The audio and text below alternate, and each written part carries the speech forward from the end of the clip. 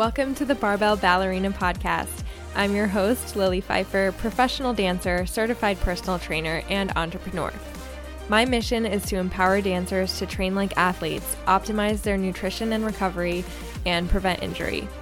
Growing up, I had no idea where to look for cross-training advice. I had a poor relationship with my body, and I was unsure whether this industry was even right for me.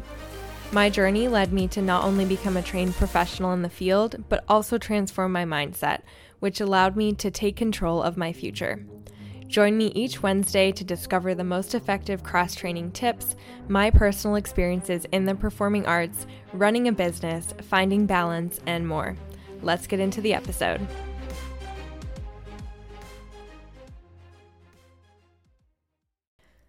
Welcome back to the podcast. I'm so happy you are here. I wanted to record this episode last week, so I got the idea last week, but I was in the worst mood. I had the worst PMS symptoms ever for multiple days. Usually it's one or two, but it was almost the full week, and I could not bring myself to sit down and record it, and I knew it would just be overall better if I recorded it once I got my period, which was today. Super fun. Also conveniently the first day of a new training split. So that was all great. I literally had to leave the gym. I had not had a period emergency like that ever in my life, but it wasn't it wasn't anything, nobody could tell, but it was one of those moments. I'm sure if you feel me, if you have a period, you know what I mean, where it's just oh, I gotta go. So that was me today. But yeah, so I didn't want to record it last week. I decided today would just be a lot better. So in today's episode, I'm going to be breaking down 3 big training mistakes I see dancers make. And first, I want to tell you that I made every single one of these mistakes starting out probably 4 to 5 years ago when I first stepped foot in a gym. Every single one. That's why I'm sharing this with you, is I wish I had known sooner how to make my training more effective and work for me quicker. And a lot of it is just with experience being a trainer and figuring out what works for me, and especially what works for me in my particular sport. But sharing this with you all in order to help you streamline that process quicker. I also notice these things in my clients, so it's definitely very common to make these mistakes, and once I get into what they are, maybe you'll be able to identify and see, oh, that's something I'm doing. Let me think about how I can work towards improving that. So we have 3 main areas I want to break down. Number 1, being inconsistent and expecting results. So by this, I mean, say you're showing up to the gym once on week 1, and then 5 times on week 2, and then twice on week 3, etc. And within that time frame, you're doing different exercises every time. So say week 1, on the one day that you go, you do goblet squats, and then on week 2, you're okay, well, I'm bored of goblet squats. Let me see what else there is. And then you do split squats. And then your sets and reps are all over the place too. You're doing 4 sets on the first week and 2 sets on the second week, and it's just chaos, right? So your body's going to be confused by this, right? And you're not going to make that progress that you're looking to see in the long run. And this is something in the fitness industry we call shocking the system or shocking your muscles. And some people, swear by that. They're I have to change it up every single week. And that's just not the way long-term progress works. You have to create a routine and stick to that consistently over time. And that's why in the way that my own training splits work and for my clients, we want to be following a program for at least 12 weeks in order to see results. So that means day 1, maybe you're doing your squats. Day 2, you're doing upper body, etc. But it stays consistent over that 12-week timeline. And within that time frame, you want to be implementing something called progressive overload, which is making sure that you are challenging yourself every single week with the sets, the reps, the tempo, changing up the focus of the exercise. But of course, again, keeping the exercise the same. So that's what I'm kind of getting at, is you want your split to stay the same, but within that, you want to be challenging yourself week to week. So I'm not saying like throw yourself in the deep end and do like 5 days a week. If you're used to once a week, then absolutely just do once or twice, maybe 3 times a week. Get your body used to lifting, but build your way up. And the most important thing is to just follow a consistent routine. But I think collectively as a society, we just get so bored so quickly. Like our attention spans are literally getting worse and worse every year, according to the research. So I mean, it's no surprise that people get bored by consistency and like doing the same routine every single week. But truly, that's the way you're going to see results. And the best trainers, the best athletes in the world do the same thing over and over for years. And that's the reason I've always squatted, I've always deadlifted, I've benched, and I've rowed, and I've pressed, and I've lunged. And that's always in my programming. So you need to understand that you can't expect to do all these fancy exercises and always have new programming and still see the results that you want to see. Of course, we love variety. My programming is always super fun and we mix it up every training split, but we're not going to mix it up every single week because that's ultimately just going to confuse your body and not allow you to make the progress that we want to see. Taking a quick break to tell you about my new monthly subscription program, TBB Method.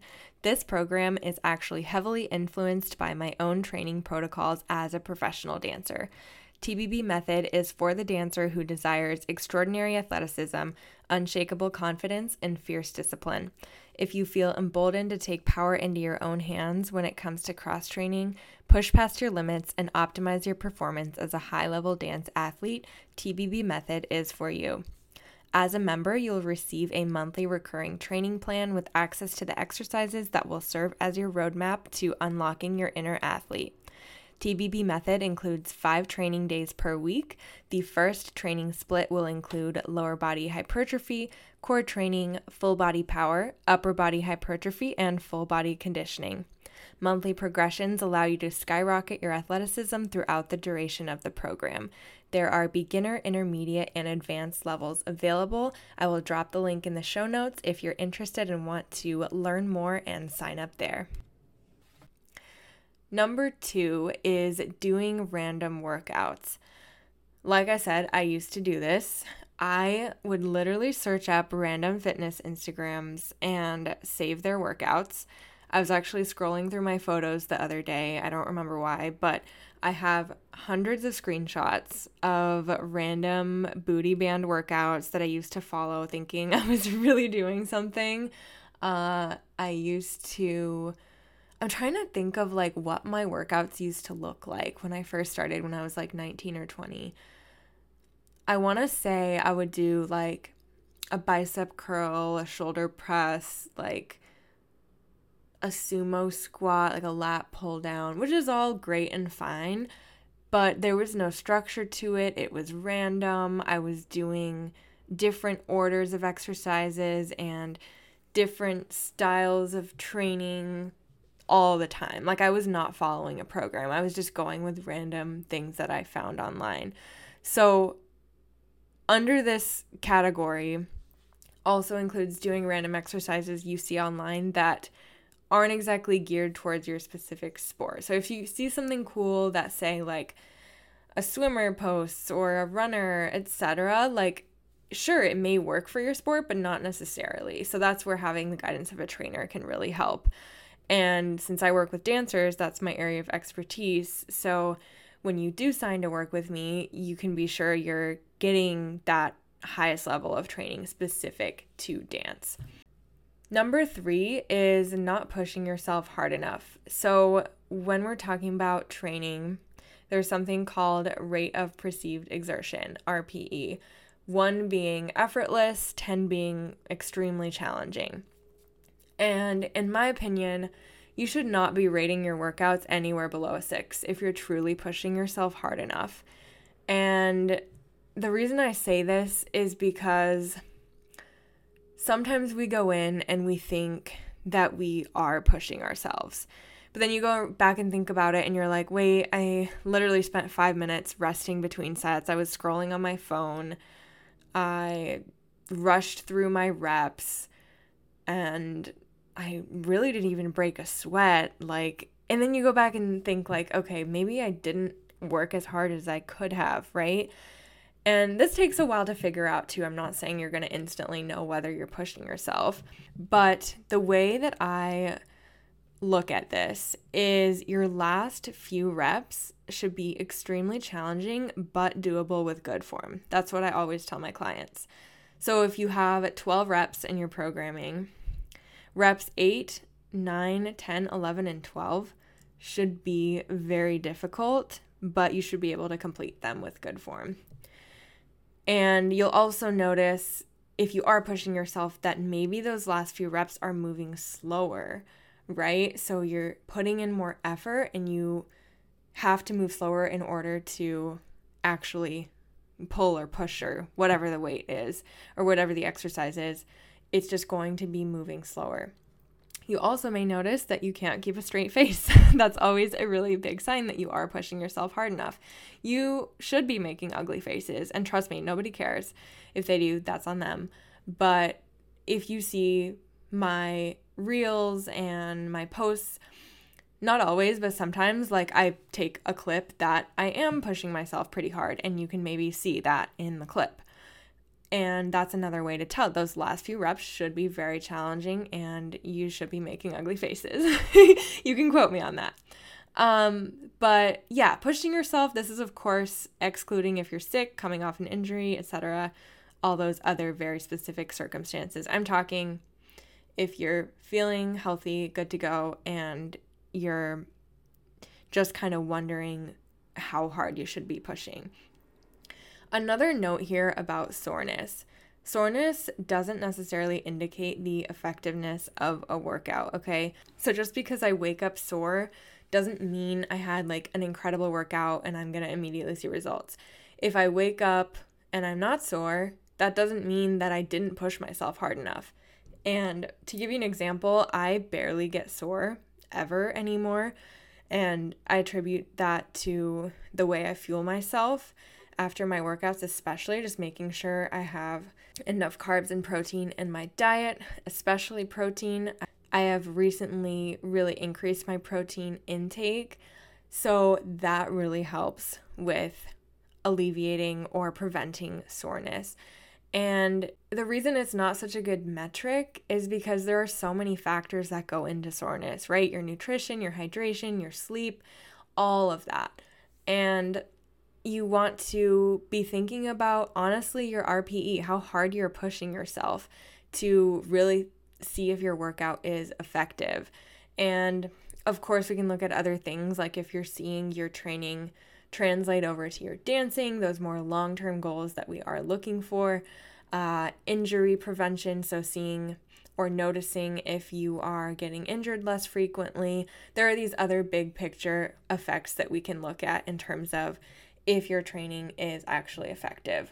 But all that to say, you're not going to get those results if you're not pushing yourself hard enough. So to sum up, we have number 1, being inconsistent and expecting results.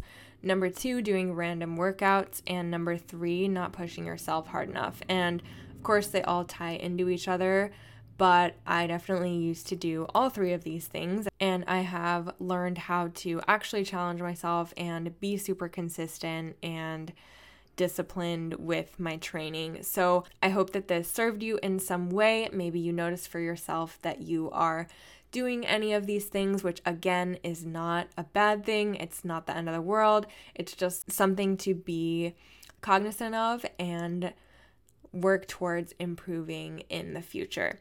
So I hope this helped you, and I am looking forward to talking to you in the next episode. Thank you so much for listening to this episode of the Barbell Ballerina podcast.